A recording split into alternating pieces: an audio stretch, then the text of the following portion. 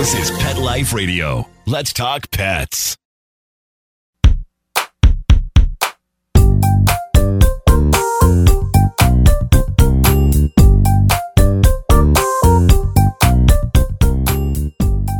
Hello, and welcome to another episode of Vet Candy's podcast and other news.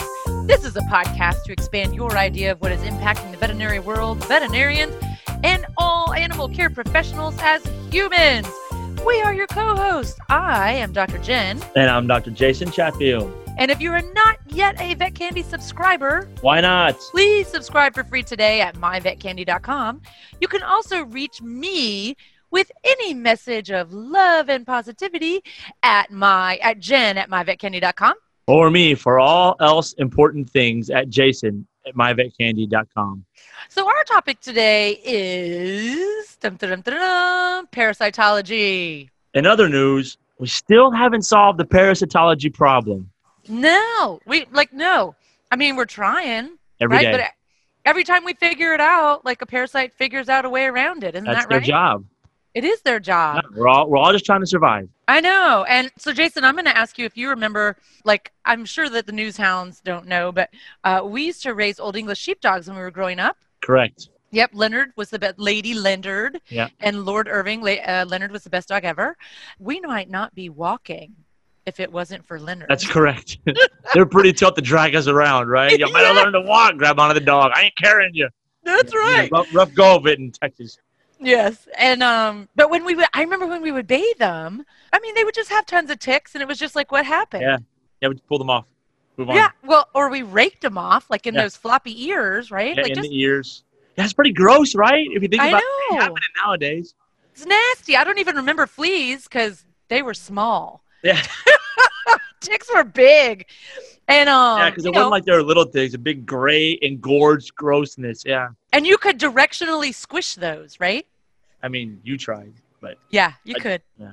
I just tried to get out of the bathing duty as fast as I could, that's for sure. Yes. But anyway, we digress to childhood here. We don't really know too much about ticks except what we've just now mentioned. But luckily, as always, we invite into the Candyverse an expert on the topic. We did. That's right. So today we have the esteemed Dr. Catherine Duncan with us. Dr. Duncan, welcome to In Other News. Thank you for having me. Of course. And it's by no accident that we have you, because we were remembering ticks because we're from Texas where they have ticks. Yes. And ticks, you like ticks, don't you? I spend probably 18 hours of my day either talking about ticks, thinking about ticks, what we're going to do with all the ticks that we have currently. Well, we just finished. Yeah, you definitely. We just finished a huge national survey of ticks infesting dogs and cats. It's called Show Us Your Ticks. Yes. Show us your That's hilarious. Yes. You have to, but so I know, but I helped in my very own small way to promote that because I thought it was fabulous. And you had to be very careful to enunciate clearly the name of the program. Or type right? it correctly, yes. like I just did. It was an interesting Google search. Okay. Yes, Show Us Your Ticks. But Yep. So Show Us Your Ticks is completed now. People should not be submitting ticks to you guys anymore, right? Correct. It was just with coronavirus happening, we didn't want that to bias which clinics were sending us ticks or what pet owners. So we decided, we did it for a year and a half. We got ticks. We're going to move on to the phase 2 of testing them for pathogens, and we'll write that up and release that. It's just there has never been a national survey of ticks on dogs and cats, which is kind of crazy to think about. Like you said, ticks are everywhere. Yeah, it's incredible. And so, first of all, before we get into it, Catherine, what did you think of our tick prevention back in the day that we just described? Was it great or what? Put them into bath, rake them off. So it's actually really funny that you guys are talking about that. Dr. Little, my mentor at Oklahoma State University, tells almost an identical story to the vet students. Oh, really? In Kentucky. And she said that was what you did after dinner. It was really fun. You'd all sit around the bed, pick off the ticks, light them on fire on the deck, see who could squirt it in the fire. I want to be clear. I never said that was fun. That was crazy. Jennifer, who thinks that kind of stuff is fun. I was not happy with that. It was gross. Mm-hmm. You partook, so you had to build in somehow. That's right. Jason, you were there, man. That's all I'm saying. I was there. So, do you hear her accent, Jason? No. I hear no accent. I don't know what you're talking about. It's lovely. And so she comes by it honestly. So tell us where you went to vet comes school. by it honestly. You think people practice having a fake accent? Yeah. Okay. Some people may. See, they might. Okay, so where did you go to vet school? So I grew up in Knoxville, Tennessee, right at the base of the Smoky Mountains, and I went to vet school there at the University of Tennessee, and I graduated in 2018, but I loved it. I really loved it. I came here just to study ticks and work with Dr. Little, but I got interested in parasitology in vet school. I was matched randomly with the parasitologist there for a summer research program. We were studying worms, intestinal worms of wild turkeys, actually. It's a huge area in Tennessee, and so their populations were declining. And WRA reached out. Population or the turkeys? The turkeys. Oh, okay. The turkeys. Yes. Excellent. Got to clarify. So now you're at Okie State. Yes. But you're also working on a PhD? Yes. So my program is a little unique. So when I graduated vet school, I knew I wanted to do parasitology. And there's a residency program through the National Center for Veterinary Parasitology, which housed here at Oklahoma State. But we are at multiple schools across the United States. Usually 4, maybe sometimes 5 at a time. It's industry sponsored. So I'm actually the BI resident. They sponsor my residency. Okay. And I know, really restrictions or obligations to them. And so I'm at Oklahoma State. We have 1 at Kentucky right now. 1 just finished up at Iowa State. Oh, wow. Georgia, Louisiana. So I joined the program and is a PhD. So we all will finish with the PhD. And then following the 4 years, we're eligible to sit for boards. Wow. That's going to be that's a big 4 years coming up. Yeah. It is. It's a lot in 4 years. It's a lot. So you have a particular interest in ticks. And I think it's interesting that the number one thing that people will come to the veterinarian, they're worried about ectoparasites. It will be a tick because they can see it. But the most common thing that we all see is fleas. Well, you're in Florida, so fleas is definitely the major thing. We have an exercise we do with the vet students. It's kind of a trick question. Day of lab, and we list all these parasites, and we say, rank these what you think is most important from a veterinarian's perspective, and then rank them again most important from an owner's perspective. And you're exactly right. The things they can see is what they care about, and it depends where you are. So up north, ticks. Northeast, ticks, without a doubt, because of Lyme disease and eczema. Ooh, Lyme disease. Lyme's a good one. We can talk about that a lot. Yeah, Jason, are you familiar with the Lyme disease? Yeah, listen, I'm way at the southern end of Florida, so you think half of 3/4 of our population doesn't come from the northern end of the United States there? We got lots of dogs traveling back and forth, right? So it's pretty amazing. Lyme is a weirdly popular discussion down here. Like, it's a scary situation. Well, dog importation in general, there's a paper that came out, Jason Drake did, dogs from the South, mostly Texas and Oklahoma, to Colorado, and the rise in heartworm disease they've seen diagnosing there. And if you went to a vet school that maybe heartworm disease wasn't preached upon as much as it is here in the South, it can be kind of a wake-up call of, oh gosh, maybe I need a little assistance with what I need to do here. Yeah, but I think not just parasites, but even other infectious pathogens, because everyone's so mobile and everyone now takes their dog everywhere with them. I mean, the days of focusing on regionally specific pathogens, I think, are long, long over. Because when you talk about lepto, we're not talking about lepto just in rural communities anymore, right? It's a totally ubiquitous organism. If you are living and have a dog, your dog is susceptible to lepto. I mean, it's just 100%. It's the same thing with all these ectoparasites. If they're not on prevention, they're going to have them, right? Exactly. Well, you were talking about no more regional things. A great example is we had a tick recently introduced into the United States. Tell us. We love it in Texas, right? We love the name. Of course you do. Yes. It's known as the Asian longhorn tick or Longhorn. Yeah. Hemophysalis longicornis. I talked over you when you were saying that cool name. That's okay. Hemophysalis longicornis. It's kind of a mouthful. It's a really beautiful tick. It can be mistaken for the brown dog tick. It's a brown tick and it has short mouth parts. 2017, they found it on a sheep in New Jersey, and they're still tracking back. Wait. They have sheep in New Jersey? Oh yeah. I guess you may have to go a little deeper in, but yeah, a sheep. I didn't see that on the Jersey Shore, Jason. No, definitely not on Jersey Shore. You got to go inland more. Right, further inland. Okay, all right. So, mind blown. They got sheep in Jersey, and the sheep had a weirdo tick. Yeah. And more importantly, you just use the words beautiful and tick right next to each other, which I found very interesting. A beautiful tick. Really? I don't know. Well, did you Google it yet? Have you looked at it? No, I'm going to Google it in a minute, but I'm still pretty sure I'm not going to call it beautiful. Did you Google it yet? Each our own, right? Mm-hmm. I guess. No, it's great. You really So it was first found there. It was first found there. And then slowly more and more reports in the Northeast. Actually, through Show Us Your Ticks, we had one submitted from a dog in Arkansas. And that's the farthest west that it's been so far. It's a tick that produces, the female does not require a male. You can just keep that life cycle going. Wow. Is that common in ticks? So there are some other ticks that will do it, but Hemophilus is one of the main ones that's known. Wow. So other than it being a new tick that wasn't here, because it wasn't in the United States at all, right? Correct. It's considered invasive. Yeah.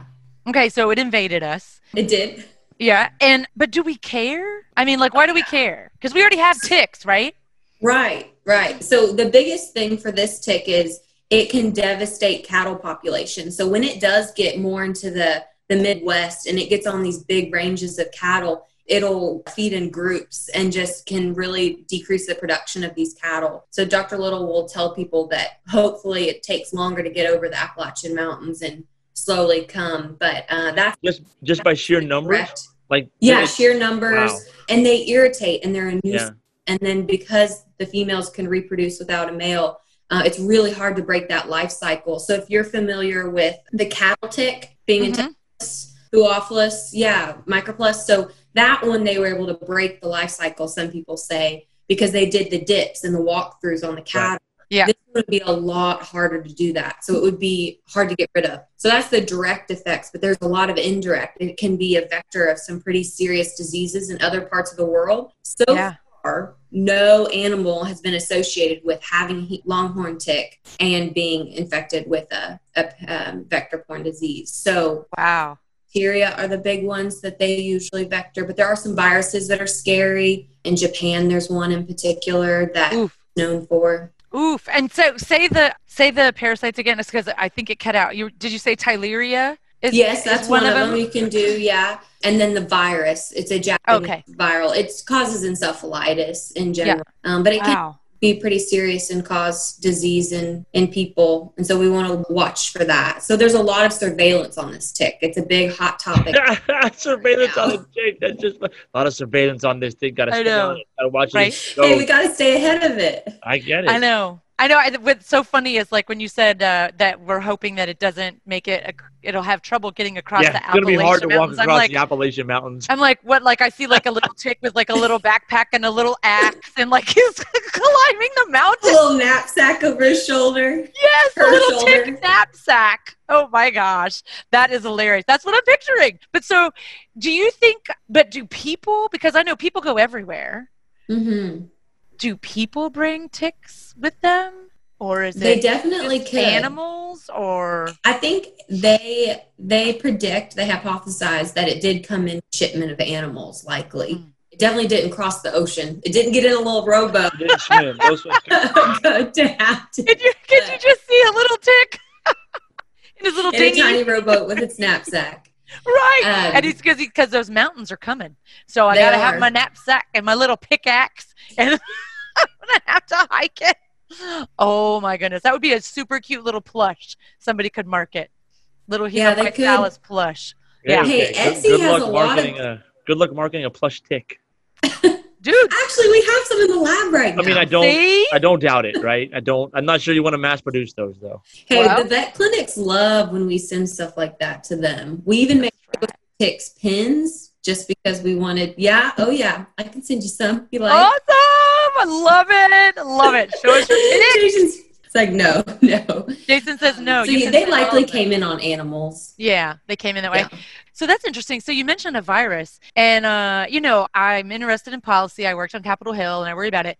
And there was a congresswoman who passed away from this crazy disease that was tick-borne, right? It was the Powassan. The Powassan virus? Powassan virus, yeah. What is that about? So that is tick-borne. It's not as common in North America as it is in other areas, but it is very serious disease. It can cause encephalitis in humans, and it is transmitted when the ticks feed through their salivary secretions. It's something to look out for whenever it's a virus. A lot of times with ticks, we care a lot more about bacteria. I think in the veterinary world, because Lyme disease, rickettsia, there are viruses we need to be more aware of. A lot of research. It's an area that always needs more research. Yeah. So it's interesting that you say that it spread with the saliva because, growing up, we got ticks on us. You got ticks on you. I never had a single tick on me. I don't know what you're talking about.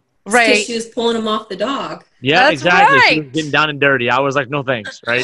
Well, anyway, so what I'm wondering is it like instantaneous? Like if the tick bites me, because most of the time you may not feel it like crawling, Correct. Yeah. And so if it bites me, does it like, boom, I'm done? No, you have some time. Ticks secrete quite a few things from the salivary glands. And one of them, like you said, sometimes you don't notice that they're feeding because they do secrete numbing agents, anti-inflammatory agents. And so the welt takes a little bit longer to develop. So every agent that could be passed from ticks takes a different amount of time. But no, the minute it attaches, it does not. Ticks actually feed and they regurgitate, regurgitate. They're purifying that meal. They only want the protein. They don't need all of the liquid as much. Okay, so I'm so sorry, Dr. Duncan. Can we back up just a moment? Of course. So are you saying that the ticks are puking into the person? You could say that. So yeah. Are they suffering from bulimia? Like, what do we have? They're very efficient. Well, they're not efficient if they got to eat it multiple times. Well, they're efficient vectors, I guess I should. Because every time they take that meal and then they process it and regurgitate, that's a chance where agents may be able to pass down to the host they're feeding on. Ah, okay. They're efficient in that way. Efficient in that way. Yes. Awesome. So we're going to take a quick break, folks. So go take a very quick shower if you need to. Press pause if you're feeling a little creepy crawly with ticks puking everywhere. And we're going to pay some bills. We'll be right back.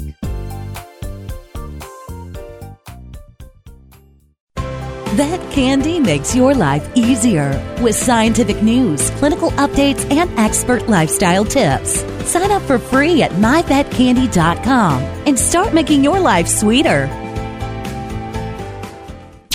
We wear fur, and we're damn proud of it. What? And our 4 legs, and our tail, and we go to the bathroom outside. Well, we may not be too proud of that.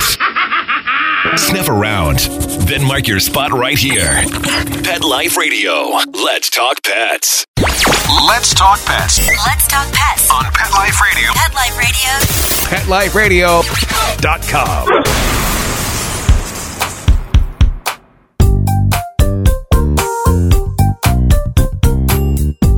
All right. Thanks for hanging with us. So we are here in the Candyverse with Dr. Catherine Duncan, who knows all about ticks and fleas and all kinds of parasites, but we've been focusing on the ticks. So the next time that you're playing Jeopardy and the question comes up, what eating disorder might ticks suffer from? Your answer is going to be, Jason? Bulimia. You got to put it in the form of a question. I was just happy to know the answer. That's the third answer I got right today. Yeah. What is bulimia? Because they got to puke the stuff out because they are efficient. Yeah, maybe it's anorexia. I don't know. No, that's when you don't eat at all. That would be that would be the great tick because they would never bite you. Gotcha. Yeah. Okay. That tick may take over the world. That's Might. Okay. So Cross the mountains first. So and we also, we did talk about fleas too, and so we're going to talk a little bit about like how to prevent these things because I've already established that I don't want ticks and I don't want fleas, right? And I think what's interesting is that it's only like with fleas, it's only recently that you parasitologists got it together, right? And figured out that it's not the animal's bed that's the source of the fleas. It's the animal. Right? And so it was in the late 80s. It was like 1985. Like that was recent. That's a long time. I mean, that was actually a long time. 85? That's not recent. I thought you were going to say something in 2001. 85? They identified bacterial parasites like lepto in like the early 1900s or late 1800s. Ridiculous. What, they didn't know fleas? Like you can see fleas without a microscope. So anyway, so I think that's crazy. And but now, so we have a whole new approach to prevention, right? And so, here on In Other News, we avoid saying brand names. So we won't say any brand names, but we can certainly talk about those compounds that people use for fleas and ticks because we have a lot of them, right?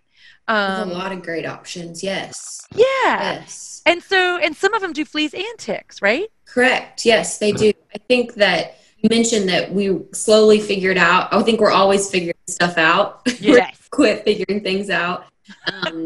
But yes, so fleas have always been, I've heard stories of how people used to do the flea bombs in their house. They would bomb the house with the really strong chemicals to get rid of.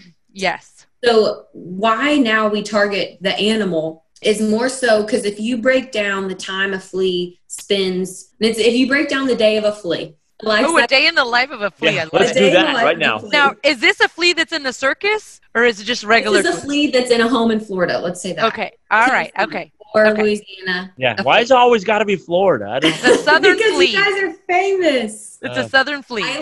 So we joke all the time. This is a little bit of a thing. Dr. Little and I joke all the time. We're very proud Oklahoma is so full of parasites. I mean, we love that. And so Florida and us have this relationship of who's going to have the more, when we do studies, which state's going to come out first. So we always are quite excited when Oklahoma comes out. I would imagine Florida would win all of that, but I can't believe Oklahoma's got problems. Oklahoma is up there, and we're proud of that. It's job security first off, and so it's just the right climate. That's really good. Yeah, but I didn't think y'all had any water up there in in Oklahoma, but we have some lakes, humidity. But okay, so fleas. Yeah. Go ahead, flea. The day in the life of a flea, its life cycle in general, it actually is spent mostly in the environment. It's just how we target it now is that if an animal has a drug going through its system and the adults feed, then you will kill that animal. And there's a lot of drugs now that actually have insect growth regulators and whatnot in them as well. So then when they do lay an egg, those eggs either can't hatch out of the eggs or they can't develop onto the next stage. Because of that, that's how we can cut it off so much is these amazing compounds. And why fleas were so hard to control before is because we weren't targeting their meal source. Now we target their meal source and we can cut it much. So we poison their food. We do. We do exactly what it is. Yeah. Awesome. All fleas got to eat, right? Mm-hmm. So. They do. Yes. It's better than what did Dad still says this is like some of the like a permethrin. He'll say that's not going to work. It just makes the flea's feet hot. So they jump off. I like that. The hot That's feet. what he says. Oh my God. I like that a lot. Yeah. So permethrins or pyrethrins. So pyrethrins were the first class, and permethrins are a synthetic version of that. They're just a little more persistent. Those are considered repellents. So they're usually topicals. They're regulated by the EPA, so they can be sold in pet stores and whatnot.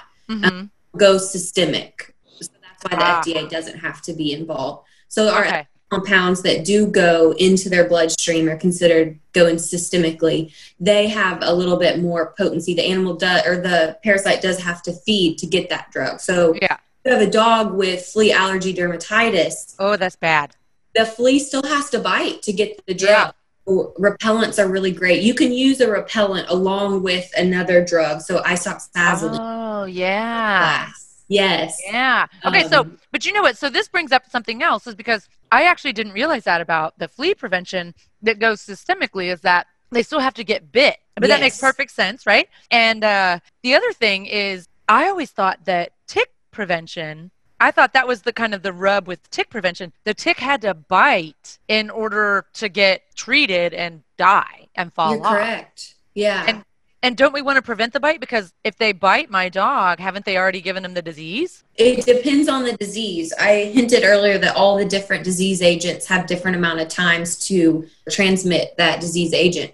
So a lot of times when they release these new classes of drugs, they do release speed of kill. So you can look that up on the drug, find speed of kill, so then you can understand how quickly these ticks will die. So for instance, my dog is on an isoxazoline, and I live in a pretty woodsy area. So I will see a dried up dead little tick hanging on to her fur every once in a while. And it's not that I know, and I just dried up dead little, like you had some dead little tick. You almost had some empathy for that tick, right? I know. The poor guy. Man, he had a hard life. He really did. It just dried him right up, all crunchy. Your tick just dried right up over there. That's funny. It's funny because you would think as a parasitologist we would have a lot of empathy for parasites because we study them and you get to know them. But at the same time, the other joy of our job is killing them. Protecting our clients, which are the pets. Yes. We're lucky to have these drug classes. I mean, there are concerns. Isoxazolines, you guys may have seen in the news. There's, I guess, warnings and alerts out for them about if an animal is susceptible to seizures, any sort of logic, you likely be very cautious prescribing isoxazolines. But in general, they're extremely safe. And there's some reports out or just articles written that you should never use them and you should avoid them. But I think if you have that veterinarian client-patient relationship and you know that the pet doesn't have an increased susceptibility to seizures, you should feel confident in getting an isoxazoline. It's an amazing drug. It works very well. So what about those ticks? Because people have told me before that there's been a house infested with ticks. Is that true? Does that happen? Like, what do they eat? Like stucco and drywall? I mean, what happens? That would be very scary if they did. No, all ticks are like the blood feeders that we have here in North America. And so there's a brown dog tick. It's Rhipicephalus sanguineus. And the brown dog tick loves being inside. It prefers that climate. And so, it's like the brown dogs. Yeah, so it's funny. I make that joke sometimes. It's not that they prefer brown dogs. It's that they prefer dogs and the ticks happen to be brown. So the brown dog ticks like that environment. So you'll see kennels just infested, hundreds of thousands. They prefer the dog at every blood meal. So when they hatch as eggs, their larvae, and then they feed, and then they molt to nymphs. They feed again, and then they molt to adults. And at each molt, they have to feed prior to molting. Oh, my gosh. Other ticks, like small mammals, prior to finding a dog or cat as an adult. But the brown dog tick likes the dog for larvae and the nymph stages as well. How long can ticks live without feeding on something? So it depends on the tick as well. But some ticks, they'll go into kind of a diapause state and they go a year or two. Oh, my Lord. Okay, here's something I hear a lot since we're going into all these crazy questions about ticks. We kind of diverged to that. Listen. I got this tick. I'm not dirty. My dog's taken care of. This tick got on me from a tree. It fell off off a tree. It fell on me. Yes. And what do you think? Do I just throw the flag on that, or can that actually happen? So that is I think we all think that happens, but I promise you ticks don't fly down from trees. That's a huge myth we're always trying to bust. They may be on a leaf that's on a branch that you rub up. They're also quite quick. So Lone Star ticks or Amblyomma americanum, they are considered hunter ticks. They will chase after you, and you won't even know that they're near you. We're going to have to change the subject because that's starting to really bother me. First ticks are coming off of trees. Then they're hunting me down after they come across the mountain with a backpack on. This is all after they cross the ocean. These things are scary. Yes, but this is you know what it's called, Jason? This is one of my favorite tick characteristics. Like, tell us about questing. Questing is how they find their host. So on the last pair of legs, they have these, it's called a Howler's organ, and it's their last appendage on their first pair of legs. And it's how they detect that we're there. So what they'll do is they'll climb up on a blade of grass and they will put this first pair of legs out, and they sit there, and that Howler's organ senses our carbon dioxide emissions. They sense shadows, and that's how they know that we're there to then let go and chase after us. Yeah, and chase after us, right? That's what you're going to say, but you don't want to say it. And come running after us and jump on us and give us terrible diseases. Man. The Lone Star tick chases you. A lot of the other ticks will quest and wait. They're a bit more patient. Oh, good. I like that. Oh, more patient. More patient, those ticks. That is crazy. All right, so we talked a whole lot about ticks because we know they're your favorite. And we talked some about fleas, but there's a whole other system that gets parasites, right? Well, actually, there's several, but the gastrointestinal system gets a bunch of parasites, doesn't it? A lot of parasites. I think that's one of probably the biggest focus out of the majority of veterinary clinics is preventing and treating gastrointestinal parasitism, especially in young dogs. There was a cute little jingle that we were taught in vet school. It was 2468 pyrantel pamoate. I didn't hear that one. You know, we were taught a jingle too. Yeah. Oh yeah, what is it? Pole. The barber pole. So, like, do you know this one about homuncus? I don't think I do. Okay, so shout out to Dr. Tom Craig, who was our parasitology professor, and he would do the little dance. We will not do it. But he would say, Homuncus contortus, the barber pole worm. It causes edema, the bottle jaw term. Yeah. There's more to it, but she forgot it, so did I. But I'm impressed she actually remembered that. Vet school for her was like 30 years ago, so very good for her. Come on, so Jason. It was not 30 years ago. Okay, but anyway, yes. So it's funny. I guess all parasitologists are like, closet rock and roll wannabes or something. I don't know. We've got to make it fun, and we find it fun, obviously. We wouldn't talk about it as much as we did if we didn't. That's right. Get that engagement, and that's how they get it, is we just come off just a little bit interesting. Yeah, just a little bit more interesting. That's fantastic. Yes. It is. So listen, we got bulimic ticks, right? We got ticks that are questing, and we got hunter-gatherer. I mean, I'm very, very don't want to go anywhere now. I'm going to stay in the basement. we can stay in the basement. We can move on to the worms that suck blood out of the... Yeah, let's talk about those. That stuff that's in my intestines. Okay, great. Let's talk about the guts. Let's talk about the good stuff. So we, I think gastrointestinal parasites, we do kind of put them more towards the younger animals because we know a lot of them can be transmitted transplacentally or transmammary. But there are parasites in the world. I mean, they're ubiquitous, right? So there was a big national study done between a few people. We all collaborated. We went to 288 dog parks last summer, and we tested the feces of dogs that were visiting these dog parks, and it was amazing results. We saw 1 in 5 dogs had a parasite, and 85% of the parks had parasites. And I mentioned this, but it is kind of amazing. It was just 85%, and there's a reason we think that this may. You think about it. We went to these dog parks one time. It was a snapshot. One time, 10 dogs at the park. So there's definitely a chance that these numbers should be higher. Right. Yeah. Or they could be lower, depending on the dog. I doubt they're lower. They probably are higher, right? So here's the moral of that story for me. Why, I wouldn't take my dog to a dog park. So that's something, too, we're trying not to scare people. It's more about if you're going to take your dog to a dog park, be as prepared as when you take your dog to go board. So when you board your dog, you may decide, we got to make sure they have influenza or Bordetella vaccines. Yeah, both, not or. Both. Watch out now. And so if you want to go to a dog park, you do need to make sure that they are on a preventive for gastrointestinal parasites. And I thought, so Giardia was the most common. I was going to say, what was the most common that you found? Giardia was the most common. It was in 13% of the dogs, which seems like a low percentage, but when you break down, we sampled 3,000 dogs. So Giardia was the number one, followed by hookworms, not surprisingly, then whipworms. Roundworms, we didn't have. We had roundworms. We definitely found roundworms, but it was a low percentage. And that likely has to do, if you think about the age group that's going to dog parks. Yeah. People know they shouldn't be taking their puppies to the dog park. I hope people know. But you know what also I think? You can see roundworms. I mean, your dog has roundworms, you're seeing that, and you are freaking out, right? Because that's the big question. Yeah. If you show up and you say, my dog has worms, I'm like, do they look like rice or do they look like spaghetti? I mean, these are the two choices, right? I think that's a great way to ask that.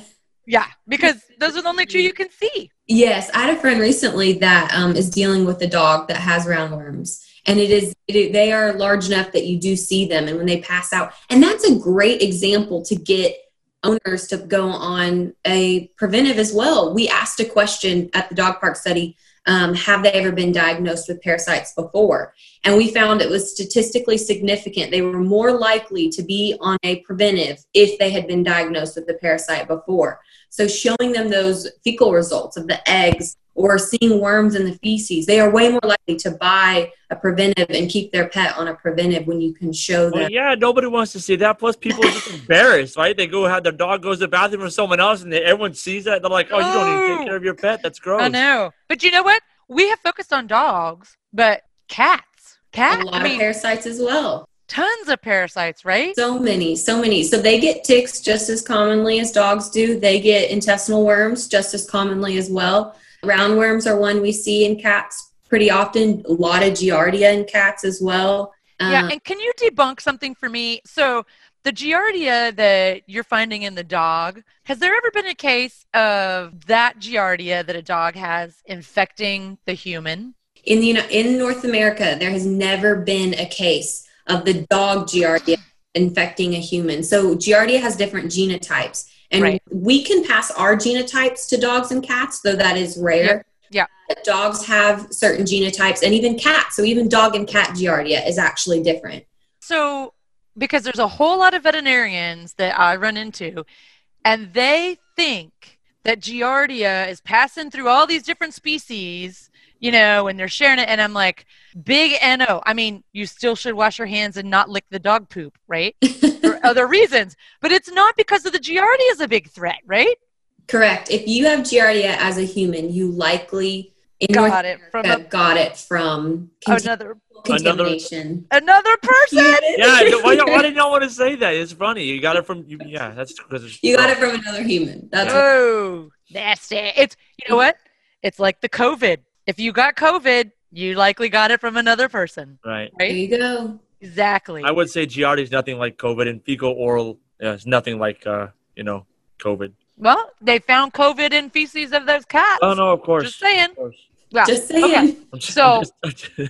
So cats get GI parasites too, right? Which is another thing. Like a lot of cat owners don't realize that even if your cat is 100% indoors, you know, they need to be on parasite We prevention. showed that in the Show Us Your Ticks paper, actually. A lot of cats are reported as 100% indoors, and we obviously had ticks submitted from them. They had on us, on other animals, and we'll just seek out whatever host is closest. Yeah, well, that's not, after listening to this, that's not too surprising, right? With the with the little army things, the questing and the running after. I'm not surprised at all. I'm pretty sure they can open doors now, right? And do arms and everything, right? They're moving.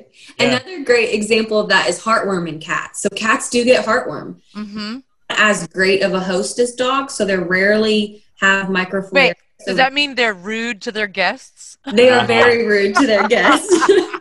Proud of those cats. That's right. Yeah. But mosquitoes do come inside. Mm-hmm. And you need to protect your pets, cats, just as much as dogs against parasites. Absolutely. Absolutely. And didn't I read that now that we're thinking, or they, I'm using air quotes, news hounds, they're thinking that all these asthmatic cats that we're seeing, those may be cats that actually have heartworm that's undiagnosed. So the most common presenting complaint on a cat with heartworm disease is suspected feline asthma. So the syndrome is called HARDS. It's heartworm-associated respiratory disease syndrome, and they will look a lot like, as if their radiographs will look like they have asthma. Yeah. But you can do testing of cats for heartworms a little tricky. We don't have the best options. They very rarely have microflaria. So a NOx test or looking for that, it would just be a waste. And microflaria is the little worms in the blood that we can sometimes see on a slide. Correct. Yes. Blood. Yeah. Yes. In dogs, you can see that a lot of times, but in cats, they just don't see. So is there? I think you just said it. Is there a test that veterinarians should look for? There's just not a reliable way to diagnose feline heartworm. So there are a few tests, usually antigen and antibody, but all antibody tests, right? It gives you information, but then you have to decide how are you. Yeah, it's a contextual test for sure. Information. Yeah. Because you can have antibodies just because you've been exposed. Right. You don't have to be.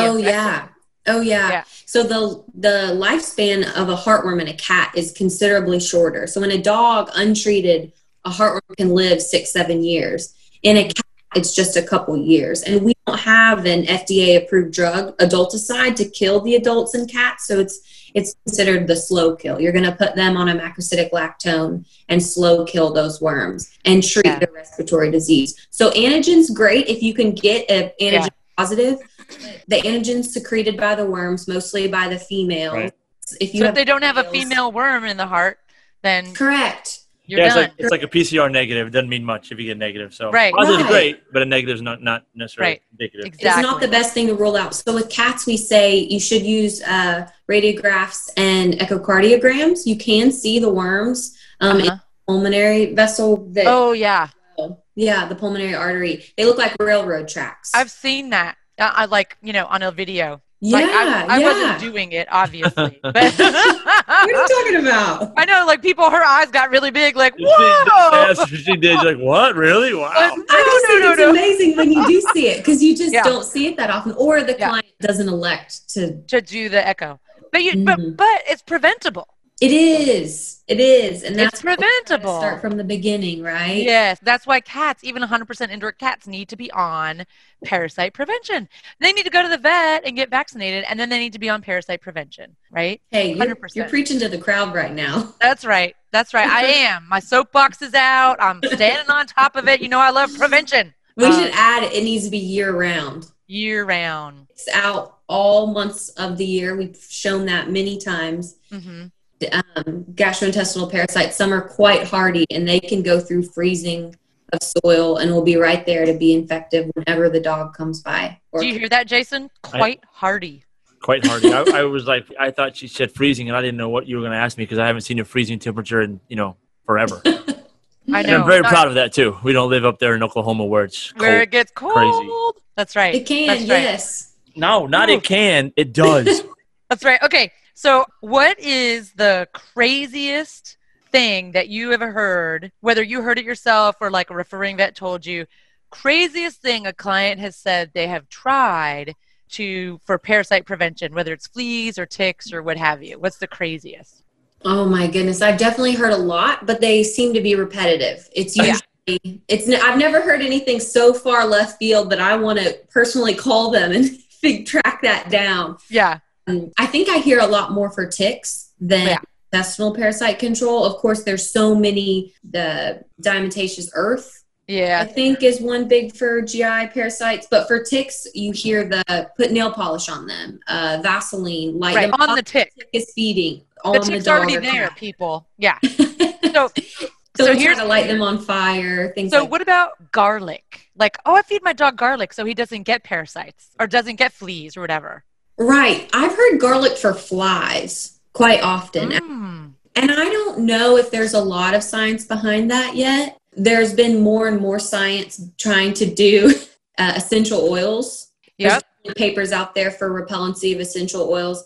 And I think it's just certain people, the modern lifestyle of a lot of people right now is trying to put their pet into their lifestyle. And I think it's great to take that much interest in your pet, but I think it's also great to listen to your veterinarian. Oh, listen to your veterinarian, right? Tea tree oil. No. Yeah, no, for whatever reason, chemicals and drugs are being vilified a little bit in popular culture. So, and they're safe. If they're labeled, then they're safe. There's a reason it costs so much money in the beginning because they got to spend all that money to make sure they're safe. So the safety trials on these drugs is amazing. Right. What they go through to be safe, be considered safe by the FDA. Now, that doesn't mean that, don't send us hate mail because you witnessed an adverse reaction to one of these products when you were using it for your pet, right? It doesn't mean it doesn't happen, but it means that it's fairly unlikely. You can send Dr. Jen some hate mail. That'd be fine. Oh my goodness. But tea tree oil, used motor oil, right? For mange and for fleas and ticks. Yeah, it's very useful. Like the garlic, the tea tree oil. I'm trying to think of any other crazy stuff I've heard. Just crazy stuff. And I'm like, can you just buy the stuff? I know it would be great. And I think there's a responsibility as a pet owner to prevent these infections. Yeah. Because if your pets are infected, you're potentially spreading that. You're the source, you're the reservoir. Mm-hmm. There's quite a few GI parasites in dogs and cats that are considered zoonotic. So that's a public health concern. It's a big public health concern. And hookworms are everywhere. Oh.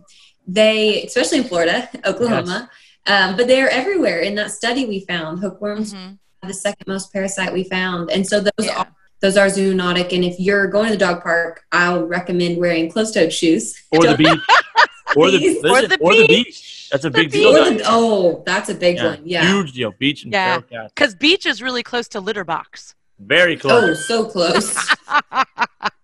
Exactly. That's exactly right. So, yeah. And you know what I find interesting? Do you guys know what's on the EPA website, what they tell you to do for flea control in your pet? Anybody? No. Yeah, Google it. Not motor oil. No. They tell you that you can vacuum your house twice a day. Yeah. You'll be vacuuming your house for twice a day for the rest of your life. Yeah, Forever. you can, right? That's good. I'm not sure it's going to do anything for that. But Yeah. So anyway, well, this has been an incredible conversation. Dr. Catherine Duncan, who's currently at Oklahoma State, but she hails from the great state of Tennessee. And thank you so much for joining us here in the Candyverse. Thank you guys for having me. Yeah, it was wonderful. Great. And I suspect we'll have you back because now that we know all about bulimic ticks and questing ticks and ticks that don't eat stucco, but it can infest your house. I mean, there's just too much to talk about with parasites. Fleas, ticks, GI parasites, all of it. You forgot the most important, scary one, the hunter ticks. Come on. The Lone Star tick will hunt you down. That's right. The Lone Star tick it's kind of like the Texas Rangers, right? They'll hunt you down. That would be a great meme. Somebody should make that. Somebody should make that meme. That's right. Hey, that's what we do here on In Other News is we offer the ideas for the memes. And then we wait for the internet to respond. Anyway, thanks so much for joining us. And as always, signing off from the cottage at the farm, I'm Dr. Jen. Yep, as always, I'm from the basement. I'm Dr. Jason. And we'll look forward to seeing you again. You can follow us on social media at MyVetCandy, or you can find us by email. And we'll see you on the next episode of In Other News. Let's Talk Pets, every week on demand, only on PetLifeRadio.com.